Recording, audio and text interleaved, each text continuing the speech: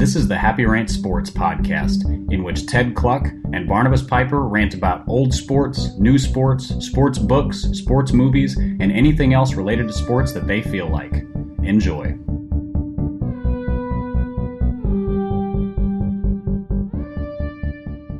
Hey, welcome to the Happy Rant Sports podcast. I am Ted Cluck, joined as always in studio by Barnabas Piper. And Pipe, fall is here, football season is here.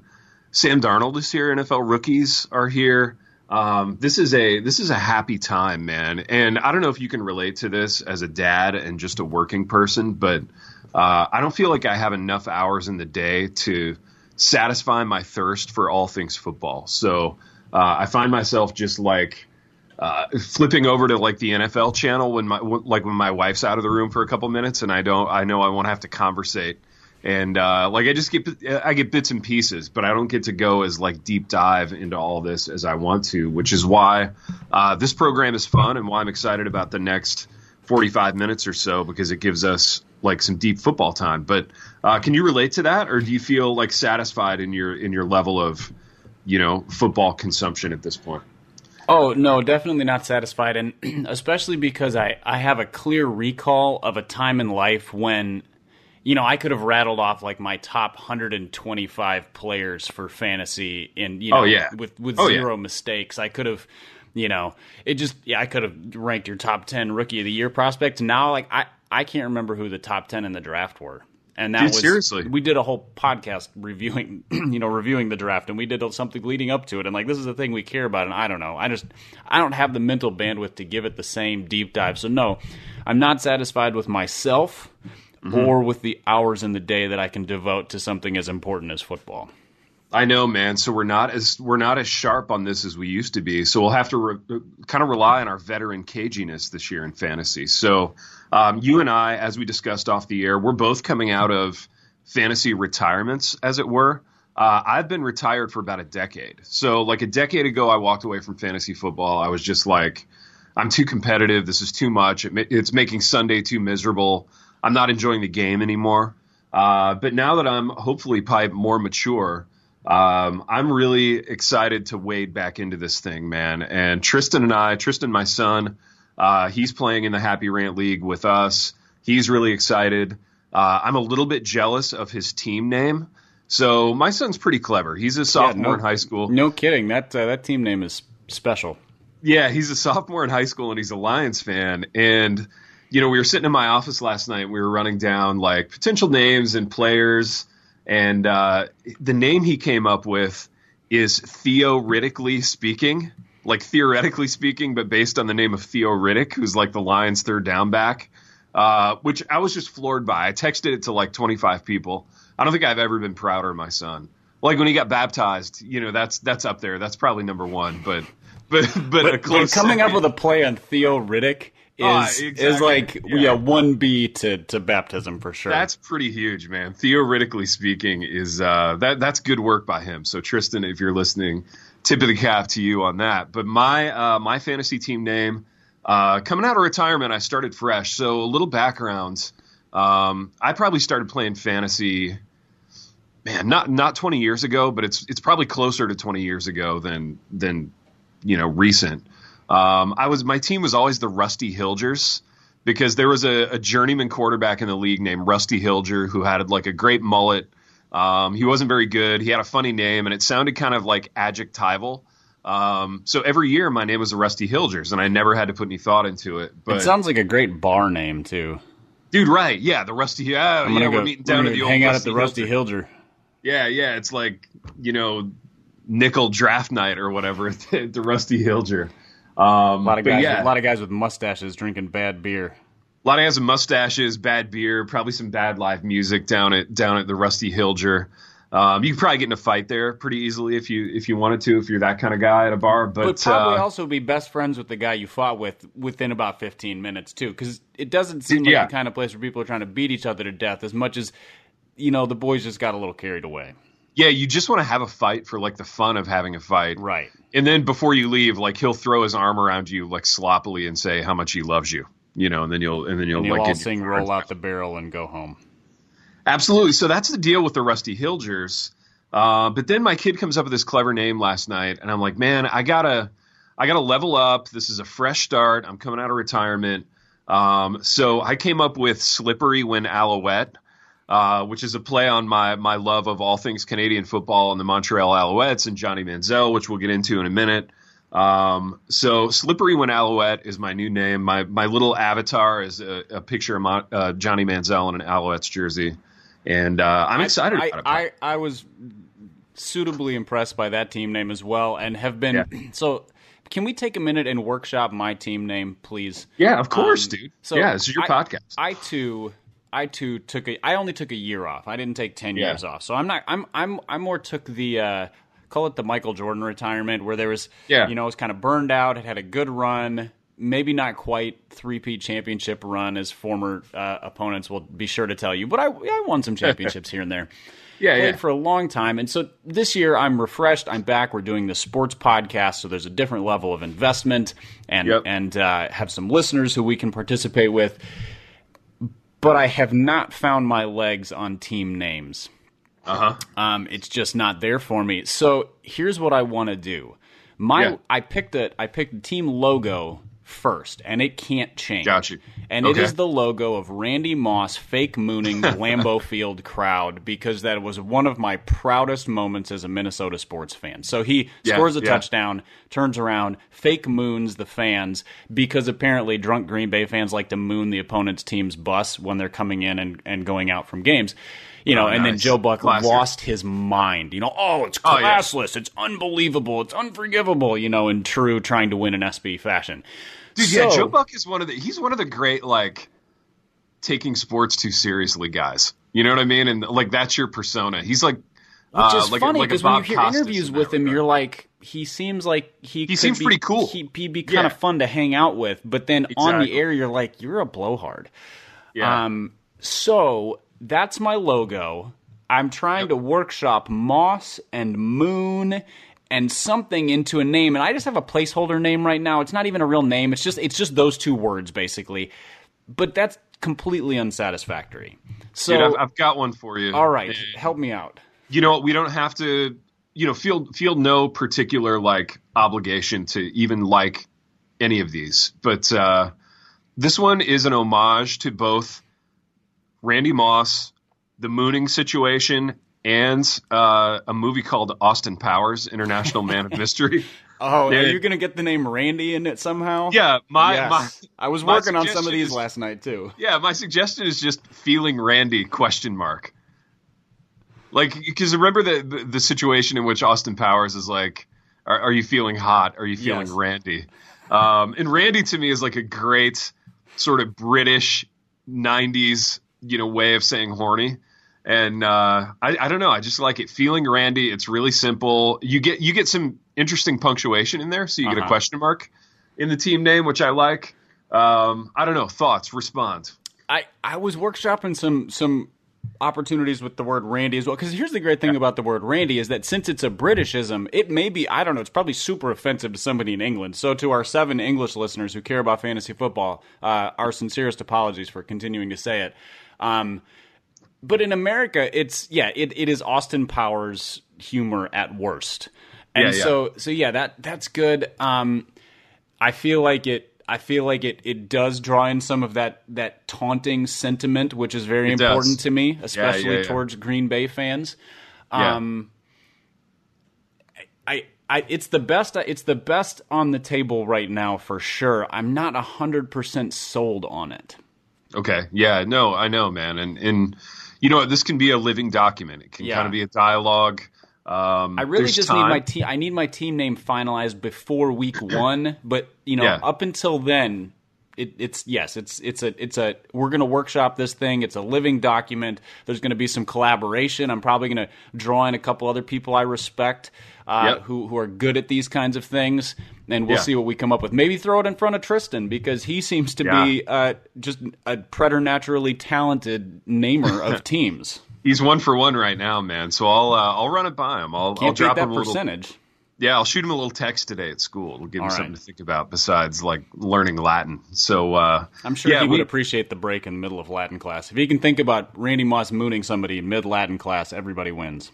Absolutely. So yeah, the fantasy naming thing is interesting because like you have to be delighted with it. You know what I mean? Like we hit that sweet spot last night, Tristan and me, where like my wife was rolling her eyes at both of us because we're both like running to the computer to like, input our perfect fantasy name, and we were delighted. There was a real sense of accomplishment.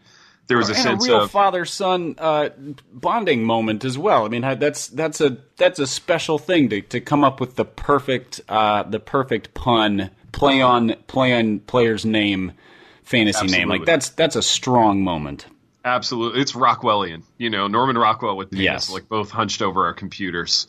With wry smiles on our faces. Yeah, absolutely. I love it. So we're looking forward to this league, man. We draft on Sunday. It's an auction draft. I've never done one of those, so I'm probably going to butcher it horribly, as will my son. But we're gonna have a lot of fun, man, and commit to this and enjoy it together. So that being said, let's stay on fantasy for a second. Piper, do you have? And this is sort of a multi-part question. Do you have any players that you just absolutely won't draft? Like, even if they're good, you have reasons. You have personal reasons for, like, not drafting a certain player. Is there anybody like that on your list, like a do not draft list? Most of the players who I stay away from are guys who I just don't trust them. So it's... Yeah. There have been times in the past where I'm like, I will never draft. This is going back a few years. I will never draft Brett Favre. Brett Favre was never on a fantasy team of mine, and just absolutely not. I kind of feel that way about Ben Roethlisberger as well. Yeah. That's largely for football reasons. I just feel like anybody who talks about retirement every offseason might not fight through injuries the way that we need him to. He does tend to miss some games. Yeah, so no, I get it. He's one of those guys. And I tend to stay away from all old running backs. Yeah, that's even probably though wise. I love them in real football. Like Marshawn Lynch is I hope he plays forever. Absolutely. Won't touch him in fantasy, and I don't care what round it is. It could be the last round. I don't want a 33-year-old running back playing for John Gruden. That sounds like a recipe for disaster. Dude, and speaking of old running backs, man, we have an Adrian Peterson sighting. Adrian Peterson is back on the radar. He is signed with the Washington Redskins, and I have a deep dive Adrian Peterson thing for you, Pipe, that I want to lay on you. This may not matter to you at all, but part of my football obsession has to do with helmets, like the helmets themselves. Mm-hmm. And the NFL starting this year has banned the model of helmet that Adrian Peterson has worn his entire career. He wore it in college. He wore it every year in the pros. It's also the same helmet Tom Brady and Drew Brees wore. It's a Riddell VSR 4. And basically that helmet design has been around for decades. It's probably like what I wore in high school. Dude, it's probably like what you wore in high school, and the NFL like shut it down. So Adrian Peterson, it's going to look weird with him wearing one of these new sort of alien-esque, ugly helmets that everybody's wearing now. It won't look nearly as weird as seeing him in, maroon and gold. That's a dude. Yeah, I watched awful. I watched some of those practice clips, and I'm just like, this is a weird sort of Emmitt Smith with the Arizona Cardinals moment at the end of Adrian Peterson's career. What's funny is I thought Adrian Peterson with the Arizona Cardinals was going to be the end of Adrian Peterson's career, but I think Adrian Peterson probably thought that too. He's completely delusional. He still thinks he can lead the league in rushing if they would just give him the ball 25 times a game. Dude, I love delusional old athletes. That's one of my favorite things. So I hope he does lead the league in rushing. And as unlikely as that would be, the fact that it could happen in some strange universe makes me really excited that he's back. I would just love to see an old guy like that. And I'd love to see the Redskins feed him the ball a whole bunch. I don't know. It's not going to happen, but it would be really fun. Yeah, I mean, their offense is not one that it's just not going to work because they don't run an offense that's line up in an I formation or single back with two tight ends and run somebody. Like, it's not a power running game. And that's all he is at this point, is a power running back. He's never been a patient runner. He's not a stretch runner who can, move side to side and then cut up field. He's smash into the line of scrimmage, find a crease, and just explode through it if he can still explode. I think it's going to be a disaster for him, which makes me really sad because he's the second greatest Vikings offensive player ever. Dude, right. So this is the distinctly sad thing about being Adrian Peterson is that you've been in the league. You've been around long enough to basically see football completely undergo a paradigm shift. I mean, when he was coming into the league, it was all downhill, smash mouth, run behind a fullback, feature back. The feature back was a thing. Mm-hmm. The bell cow, like 20, 25 carries a game guy was a thing. And now football moves laterally. It's touch football on the quarterbacks. The new helmet-to-helmet stuff is a mess. And like the game, you talk about the game passing people by as like a throwaway cliche for an old athlete, but like the game has really changed considerably since that guy came into the league, and it almost has passed him by as a function of like schemes and philosophies changing, which is too bad. When it bothers me a lot. Well, I mean, we've talked about how there's sort of an ageism thing in the league. Once older players don't get the same respect. Now, a running back, there's usually physical reasons for that. Like they just can't do it anymore. But in other sports, guys change their game over time to adapt. It doesn't seem like guys do that as much in football, except maybe wide receivers. Yeah. Like Larry Fitzgerald used to be one of the best big play wide receivers. Now he's one of the best possession receivers. And as far as I can tell, he can do this for another 4 years if he wants to. Yeah. Even though he's just slower than everybody. Anquan Bolden, same thing. Dude, running backs don't do that. Like, why can't Peterson just go spend an offseason learning how to run an angle route and a circle route and catch the dang ball? Yeah. Dude, right. And it's this weird pride thing of like, I've always been the alpha and I've always been the bell cow back. That's what I do. You know who did it at the quarterback position? And it's a short list, but Steve Young. When Steve Young came out of BYU, he was very athletic, very fast, great runner, ran a lot. Oh yeah, I remember. I mean, he beat the Vikings early in his career. It was like a 45 or 48-yard touchdown run where he just left guys grasping air. Dude, one of the best runs in NFL history. There was power in that run, there was elusiveness, but by the end of his career, he was more of a pocket passer. By nature of just having aged and his body changed, and a really good one in terms of efficiency. He's one of the all-time greats, or at least to that era before the game changed to a total passing league. Exactly.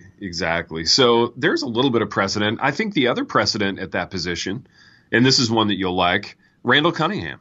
Again, early in the career, very much a runaround guy, but by the time you had him with the Vikings, he was a pocket passer. He was not leaving the pocket much as a Minnesota Viking. So interesting kind of career renaissance there for a couple of older quarterbacks. Is it just not possible to do that as a running back because athleticism is the position? Like you can't be an unathletic running back and have a career. And so if you lose a step, you lose a career. The Redskins actually have kind of a rich tradition of getting a lot out of old running backs. And there are several that come to mind. The first and most significant, I think, is the Diesel, John Riggins. Mm-hmm. So John Riggins, he kind of had two careers. So he was a great NFL flake of all time, too, by the way. His early career was with the New York Jets in the early 70s. He was this like unicorn freak show of a huge, white, fast running back who was a track guy at Kansas. And he was a great running back in college at Kansas. The Jets got him. He had a few good seasons with the Jets. He kind of did what we did in fantasy, and he actually stepped away. Like, I think he was out of the league for a couple of years. And then he came back with the Redskins and had this huge, like, late career run of, I'm going to get the years wrong, but probably 5 or 6 really productive feature back years with the Redskins in which he was every bit of late 30s by the end, and he was still really effective. More recently, the Redskins kind of resurrected Ernest Biner after his run with the Browns. They resurrected Gerald Riggs, who was very effective as an Atlanta Falcon. These are all really physical backs, too. And, they got a little older, and the Redskins used them. And the Redskins had great offensive lines through all those eras. Yeah, I mean, it's even that, though. I can think about it, and I'm like, that's a little bit like a power forward in the NBA. Like, sure. A guy who can only score within 5 feet of the basket. He's kind of slow and plodding, but grabs a lot of rebounds. Yeah. 7-8 years ago, that guy had a lot of value. 15 years ago, he was a star. 20 years ago, he was a star. Mm-hmm. Now he's useless. Yeah. That's the power back in the NFL, because every player needs to be able to do multiple things. Like, you need to be able to either run the ball or pass the ball out of any set on any down. So there's no such thing as really a third down back and a early down back in an effective offense. And so those guys who could have formerly extended their careers by going from 3-down back, feature back, to short yardage back or power back, nobody uses power backs anymore. And that's essentially changed the linebacker position as well. Yeah. All your inside linebackers in the league are basically strong safeties now. Yeah, they're all just box Eric Kendricks, who the Vikings just re-signed, as 6'2" and 230 pounds, and which for linebackers would normally be considered undersized, but that's pretty standard now because he needs to be sideline to sideline and be able to cover guys. Dude, yeah, in 1996, you were 260 as a linebacker. Yeah, now you're 225. LaVon Kirkland was 280, and he was big, but he had one job. Yeah. If you were LaVon Kirkland, your purview was tackle to tackle, and you were just going downhill at fullbacks all day long. Mm-hmm. And for me, just aesthetically, that's the kind of football I prefer to watch. But okay, so I know I talk about this like every episode, and I'm not going to spend much time on it, but to me, this is what makes Jacksonville fascinating, because Doug Marrone is trying to do power back, fullback, old school football in a touch football like league now, and I really want it to work for obvious reasons. I will probably overdraft Leonard Fournette on Sunday just because I like him. So back to that, my philosophy, Pipe, only players that I like. If I don't like the player, if I don't like the team, I'm not going near them even if they're good, because there's a pleasure element in this where I go, just numbers game wise, odds wise, I'm probably not going to win my league. So I have to enjoy watching the guys that I have on my team. Yeah, and if you're sitting down on a Sunday and you have to tune into it, I don't know, whatever game, and it's a player you just can't see. That's the reason I won't draft Big Ben, because I don't want to root for Ben Roethlisberger to do well. I just don't like him. I don't like him. Honestly, I won't draft Leonard Fournette because I think he's going to be a bust. We discussed that in the previous one. I don't think he's going to have a bad year in terms of 400 yards and 2 touchdowns. Yeah. I just think he'll average 3.8 yards a carry and score a few touchdowns and just kind of be Yeah, no, I know, man. I know it. Yeah, he could be he could have a Charkandrick West type season. He could have who's your backup in Minnesota? The big dude that went to the Raiders and did nothing. Running back? Yeah, running back. Latavius Murray? Latavius Murray. He came from the Raiders, yeah. Yeah, it came from the Raiders. Right. I got that wrong. But yeah, he could have a Latavius Murray type season. And Latavius Murray is a good guy to get, 8 carries a game to spell your starter. He can do a few things, decent pass blocker, etc. But Fournette is a monster athlete in the wrong offense. Fournette could be Alfred Blue. Yeah. He could have an Alfred Blue type season. And that's scary, but I'm still going to overdraft him. I also don't tend to draft guys who are, the running backs who are being handed the starting job for the first time. Think Jerick McKinnon with the 49ers. Yeah. I watched Jerick McKinnon with the Vikings for several years, and he can do a lot of good things on the football field. I think if he's creatively used, he'll be productive. Yeah. He's not a game changer. He's not. He's just not. I'm with you. And so so the fact that in a lot of drafts he's a top 3 round guy, I'm that's purely because of workload. And it's workload and it's Niners Kool-Aid, man. There's a lot of excitement around that team for good reason. But if you got 1,200 total yards and 6 to 7 touchdowns out of him this year, I would be that's his ceiling in my mind. I agree. I think that's totally the ceiling for sure.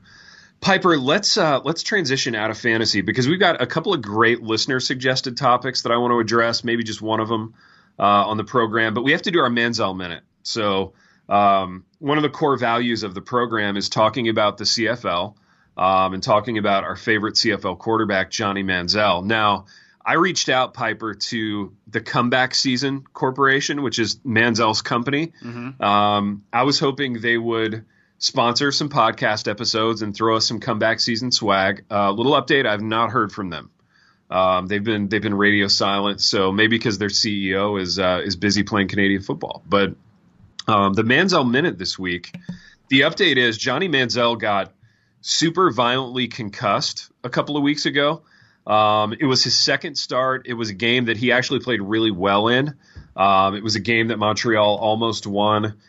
He sustained a concussion running a ball in from he was scrambling and he ran to the goal line and got lit up, and they left him in the game. So whoever's doing concussion protocol for the Alouettes, probably needs to brush up on their on the books again. So without being super familiar with the CFL and just sort of the CFL culture, is in the NFL the phrase concussion protocol is almost a joke at this point because it gets said 87 times in every broadcast.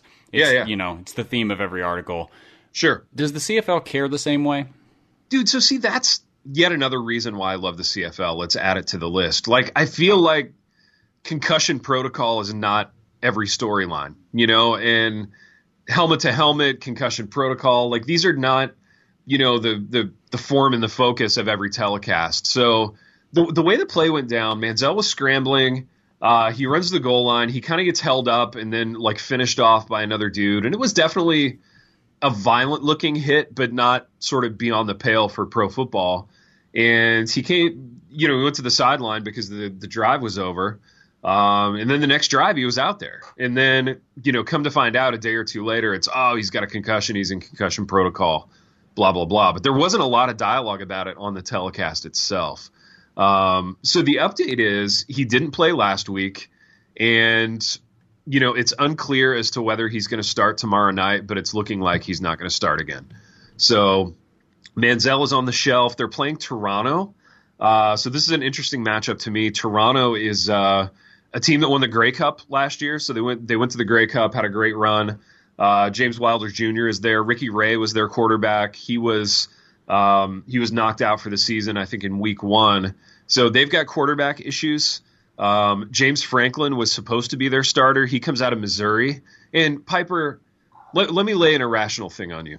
I have a very irrational anti-Missouri bias, in which, if it's college football day or night and Missouri's on, I just don't watch the game. I just can't watch the game.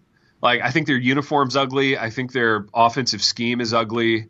I never like any players that come out of there, and it's totally irrational. I have no reason for it other than just personal preference. So Who's James the Franklin, last great player that Missouri put into the NFL? I mean, they've had some high draft picks, but how many of them have turned into anything good?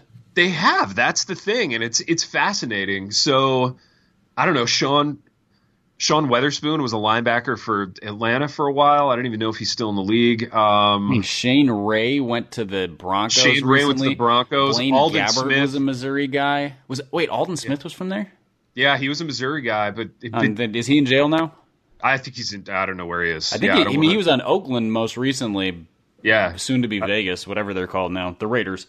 Dude, Vegas and Alden Smith that'll be a good marriage. He'll really clean his life up in Vegas. I feel really good about splendidly. That. Oh, absolutely. That's just a good town to clean up your act in, Yeah, it's funny. I heard some people the other day, I was listening to another sports podcast, and they were talking about, some of the same concerns about moving an NFL team to Vegas. And they were like, well, it worked so well with the NHL.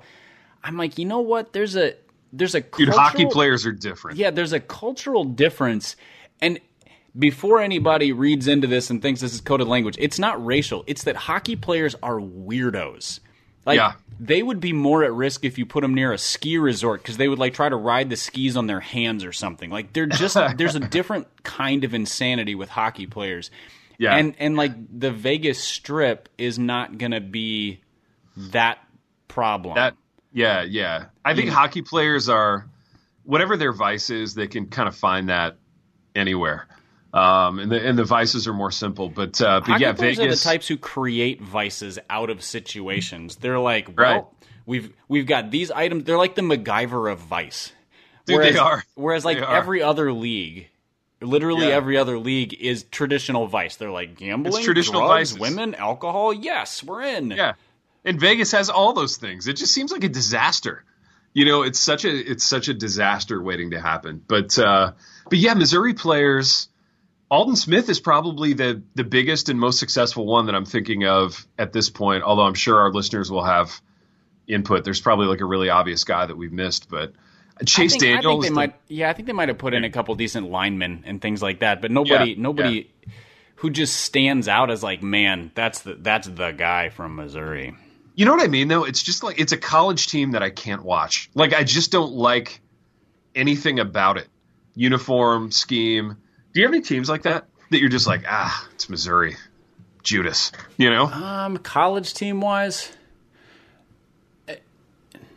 I feel that way about Florida State. Interesting. I hate Florida State. That's fascinating. Just why? I think because they're, here's the thing. I liked watching Florida State in like the Warwick Dunn, Peter Warwick years. Those were fun teams. Back when everybody had the crop top jersey. Warwick Dunn had the little like back guard flapping when he ran away from everybody. He was one of the first guys that had that. Yeah, everybody has it now. They're just boring. Yeah. And it bothers me when the perception of a team and the quality of a team are so different. And yes, I realize they did really well with Jameis Winston as quarterback, but that's another problem because Jameis Winston is a bad dude. And like that just sort of got glossed over repeatedly. Yeah. And now he's got a 3-game suspension for something that probably deserves significantly more than that because it involves groping somebody against that person's will. And dude, is Jameis Winston done? He's finished, isn't he? Like, I see no future there for him. He's going to come back and be their starter, and if he leads them, so he's going to miss 3 games. And so if he comes back and plays the last 13, and they go, say, 8-5 in those games, did I get those numbers right? I'm not real good with math. I mean, somebody could take a flyer on him, but at the same time, his big problem is that there are so many other adequate quarterbacks, and he hasn't set himself apart as elite. If somebody who was Drew Brees level good was as bad of a dude as Winston, they have a future because they're that good.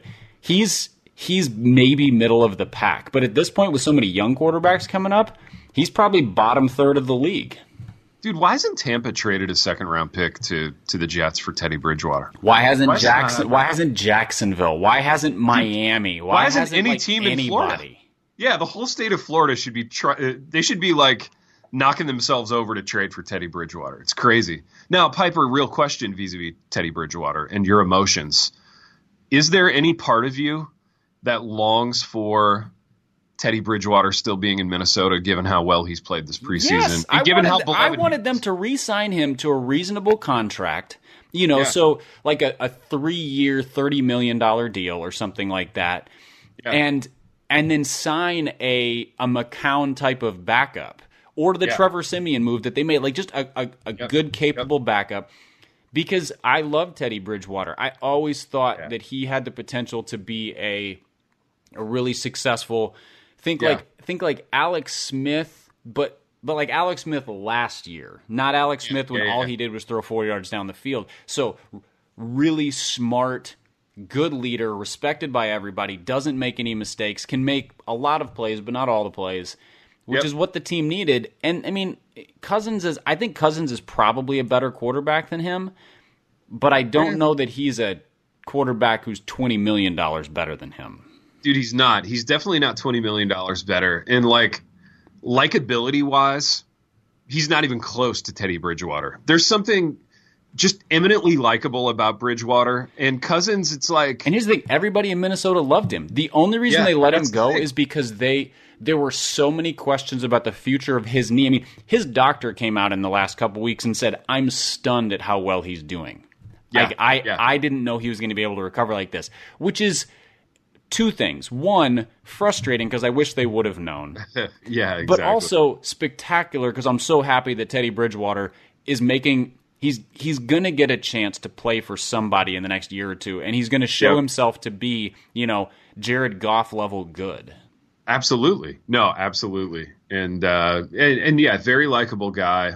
Obviously, if Kirk Cousins takes you guys to the Super Bowl, this conversation will all be forgotten. But I mean, if you go 10-6, 9-7 with kind of a dorky, less likable quarterback, I don't know. It's going to be a weird moment. It's going to be a really weird moment, especially if Teddy goes somewhere and has even like a modicum of success as a starter. Like, I think if he goes to Tampa Bay and they go 8-8, they're like throwing a parade for Teddy Bridgewater in Tampa, just because that team is supposed to be so bad, and they are so bad. But if you put him on it and he kind of resurrects the season, then that becomes a really interesting narrative. I mean, there are a lot of teams who could use him right now, either as a high-end backup because they're starters. Honestly, the team that should trade for him, and they're probably smart enough to do it. The Rams. I was going to say the Saints. Okay, yeah. I mean, yeah, you're looking at two teams with like nothing behind the starter. Well, and there's a lot of teams. Well, and the other thing is the Saints have a 39-year-old quarterback who, he'll play this year. He might play another year, but it's iffy. Mm-hmm. And, he could be their Bridgewater could be their Jimmy Garoppolo in the sense of a young, somewhat untested, shown flashes, which means they either trade him for a load or he replaces Breeze and the offense just keeps clicking. Exactly. No, that's a wise move for sure. And there are a lot of teams with a good starter, but no depth, So if you are the Rams or the Saints, I mean, both those teams consider themselves to be Super Bowl contenders, I think, this year. How can you feel comfortable if you're the Rams giving the keys to Sean Mannion if Jared Goff goes down? It's a strange quarterback economy that we're in where, a Teddy Bridgewater is where he is for much longer.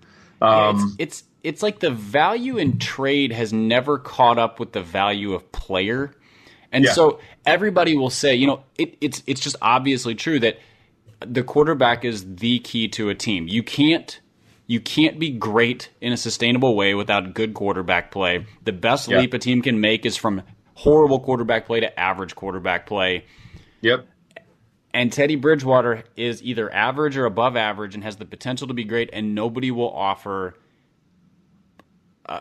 something that will move the Jets to make the trade. I don't get it. And this is another thing that I rant about frequently on this program, but I think there's draft pick bias in the league. So people look at a draft pick and they go, "Oh man, it's a second rounder. That's steep."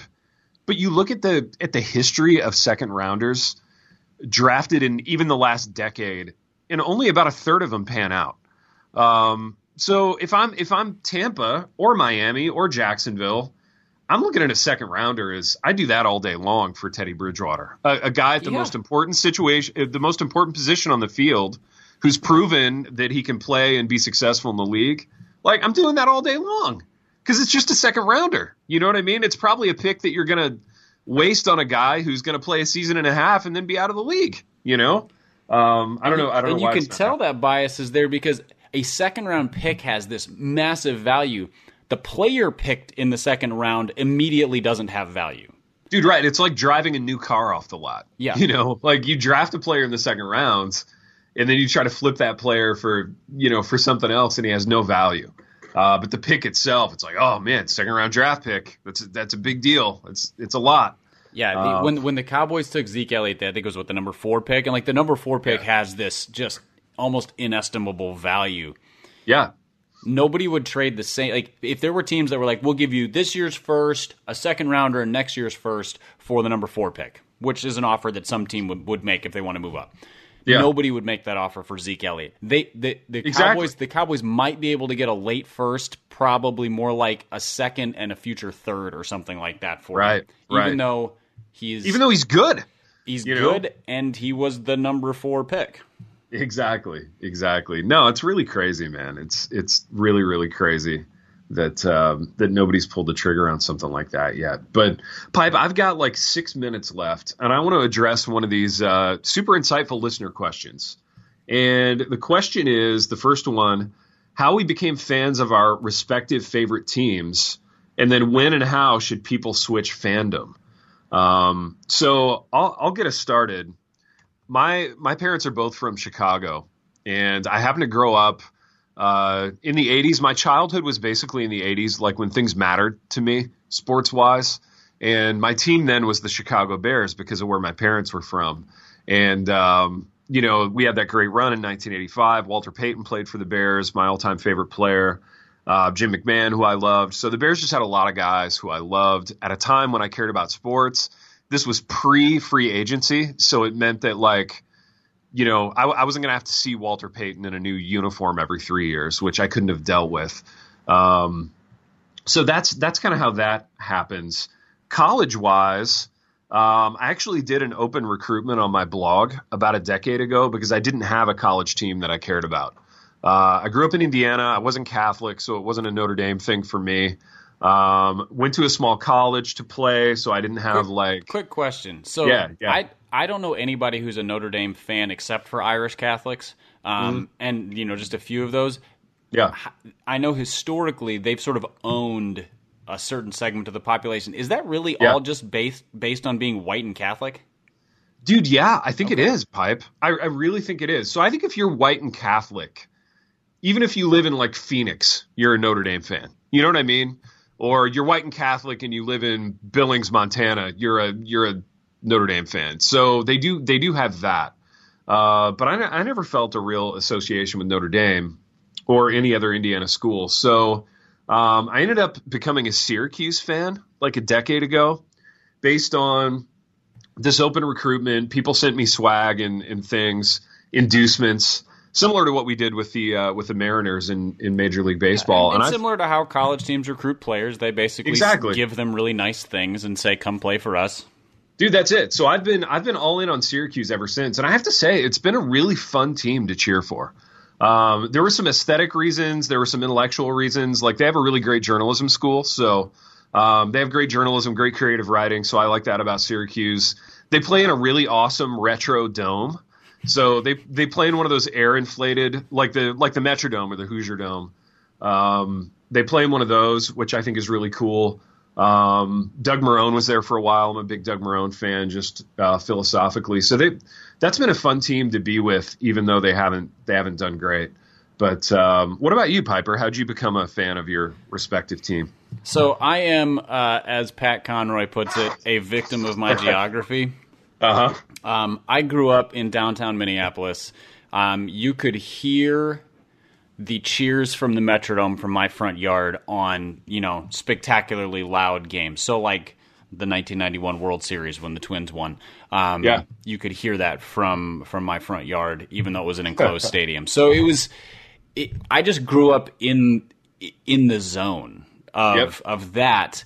And nobody else in my family is a diehard sports fan. One of my older brothers loves the Twins. So he had, there was a level of influence. I remember, 1987 when the Twins won the World Series, I was 4 years old. So I don't remember it well. Yeah. But I remember him losing his mind when Kent Herbeck hit a grand slam. Yeah. So those things are influential on me. Yeah. And so it is entirely geography based for me from the first 18 years of my life, which is when sports fandom is formed. It's not just that you're choosing a team, it's that it's sort of being woven into who you are. Yeah. So that's it for me. And which also means that I don't really care that much about two things. One is professional hockey, because the North Stars, who were a very good professional hockey team, left Minnesota when I was about 10 years old. And that means that during my formative middle school and high school years, we didn't have a hockey team, and then we had an expansion hockey team, so it's just a blank space for me, and I don't really care. Yeah, yeah. The second thing I don't really care about is college sports, because Minnesota has been just perpetually average to below average at football. Yep. They were really bad when I was growing up. They've been more or less average the last several years. And then in basketball, they had an epic run in 1990. It would have been the 98. I think it was the 98 Final Four. Yeah. Which then was wiped away because they cheated. Their coach cheated. I don't think the players did anything wrong that I'm aware of. But yeah. So that that sort of smudges that out, and they've made the tournament like 3 times since then. So there's just not a lot going on the college side, which means that I just don't care that much because it's not sort of woven into my fandom on that. But it's also why I can't switch fandoms. I lived in Chicago for 12 years, and I've lived in Nashville for about 5, and I could not care less about the teams from these places because I'm a Minnesota sports fan because that's what I was raised in. That's me. So the idea of switching sports fandom for me is like morally I'm not opposed to it. Realistically, I could never do it. I can't care about the Titans. The best I can do is find them interesting. Let's talk about that for a minute. I can't care about the Titans either. And this is going to sound terrible, but I think it has primarily to do with their uniform. Their previous uniform, as we've discussed ad nauseum on this program, was one of the worst of all time. Uh-huh. But their new one, now that I've seen it 2 or 3 times in the preseason, is no better. No, it's a gong show. It's horrible to look at. It's horrible to see, like, moving around on the field. I just hate it. And it makes it hard for me to like the Titans, even though they have a lot of players that I like. Like Taylor Lewan's one of my favorite players in the whole league. You know, Derrick Henry, I really like Derrick Henry. I really like Delaney Walker. Like, they've got a bunch of players that I like. Kevin Byard is a player that I love to watch. Adoree Jackson I like. I think he's got a lot of upside. Deion Lewis is a great pickup for him. Deion Lewis is a great – but I tell you, I have a hard time watching him. You know, that uniform is such – a gong show and a monstrosity. I would have a hard time, like if I was a native Tennessean, if I was from the city of Nashville, that uniform would make it hard for me to like really care about that team. You know what I mean? Yeah. When I see first of all, I have some thoughts about grown-ups wearing jerseys in general, but not strong feelings, just sort of eye roll feelings. Yeah. And when I see adults wearing a Titans jersey, that's next level awful to me because I'm like, well, first of all, you've stepped back in time to when you were 14 years old. Yeah. And second of all, you have picked a jersey that is the ugliest item of clothing you could wear. I mean, wear a Hawaiian shirt and you look better than that mess. Seriously, man. Seriously. Yeah, the new one is, I mean, the Titans uniform, you know, sometimes if you look at a uniform, you're like, if they did this, it would be better. Here's what they can do to their current uniform to make it better. Change everything. Exactly. Just burn it and rebuild with a different color scheme and a different logo. Because they have a bad logo and a bad color scheme and apparently bad designers too. And it is awful. It's really bad. It's like a Mac level alternate uniform. And Piper, I just glanced at the clock and realized if I don't get my regalia on now and start walking to the chapel, I'm going to be like super late for this thing. So can't do that. Yeah, I'm gonna have to land the plane now. My book recommendation is a book called The Extraordinary Life of a Mediocre Jock by Ted Kluck. It's a graphic novel. It's about sports and Christianity. So check that out. Run to Amazon and grab that if you're so inclined. Piper, real quick book rec for you. I will recommend Playing Through the Whistle, Steel Football in an American Town by S.L. Price. It looks at the history of the Aliquippa, Pennsylvania area, which is where a whole bunch, like an unreasonable number of NFL players have come from. And it also has it's a fascinating history of the town and like the history of the steel industry and poverty and race. And Price is a fantastic journalist, and so he does a great job. So it's called Playing Through the Whistle, Steel Football in American Town. I loved it. I love it, man. Piper, we have wandered to and fro. I'm going to be late to chapel, so until next time, John the Diesel Riggins. The Happy Rant is brought to you by Resonate Recordings.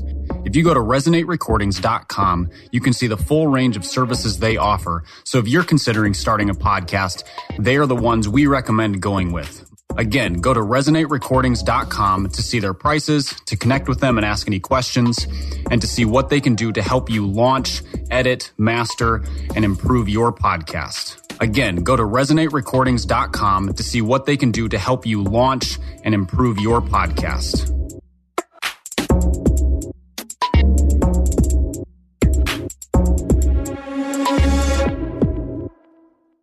Hi, I'm Beckett Cook, host of The Beckett Cook Show. I lived as a gay man in Hollywood for many, many years until I had a radical encounter with Jesus 13 years ago. Since then, I've gotten my master's degree in seminary and published a book called A Change of Affection. On my podcast, The Beckett Cook Show, I sit down with fascinating Christian scholars and thinkers to address the lies of the culture and bring the biblical truth to bear on those lies. To start listening now, go to lifeaudio.com or search for The Beckett Cook Show on your favorite podcasting platform.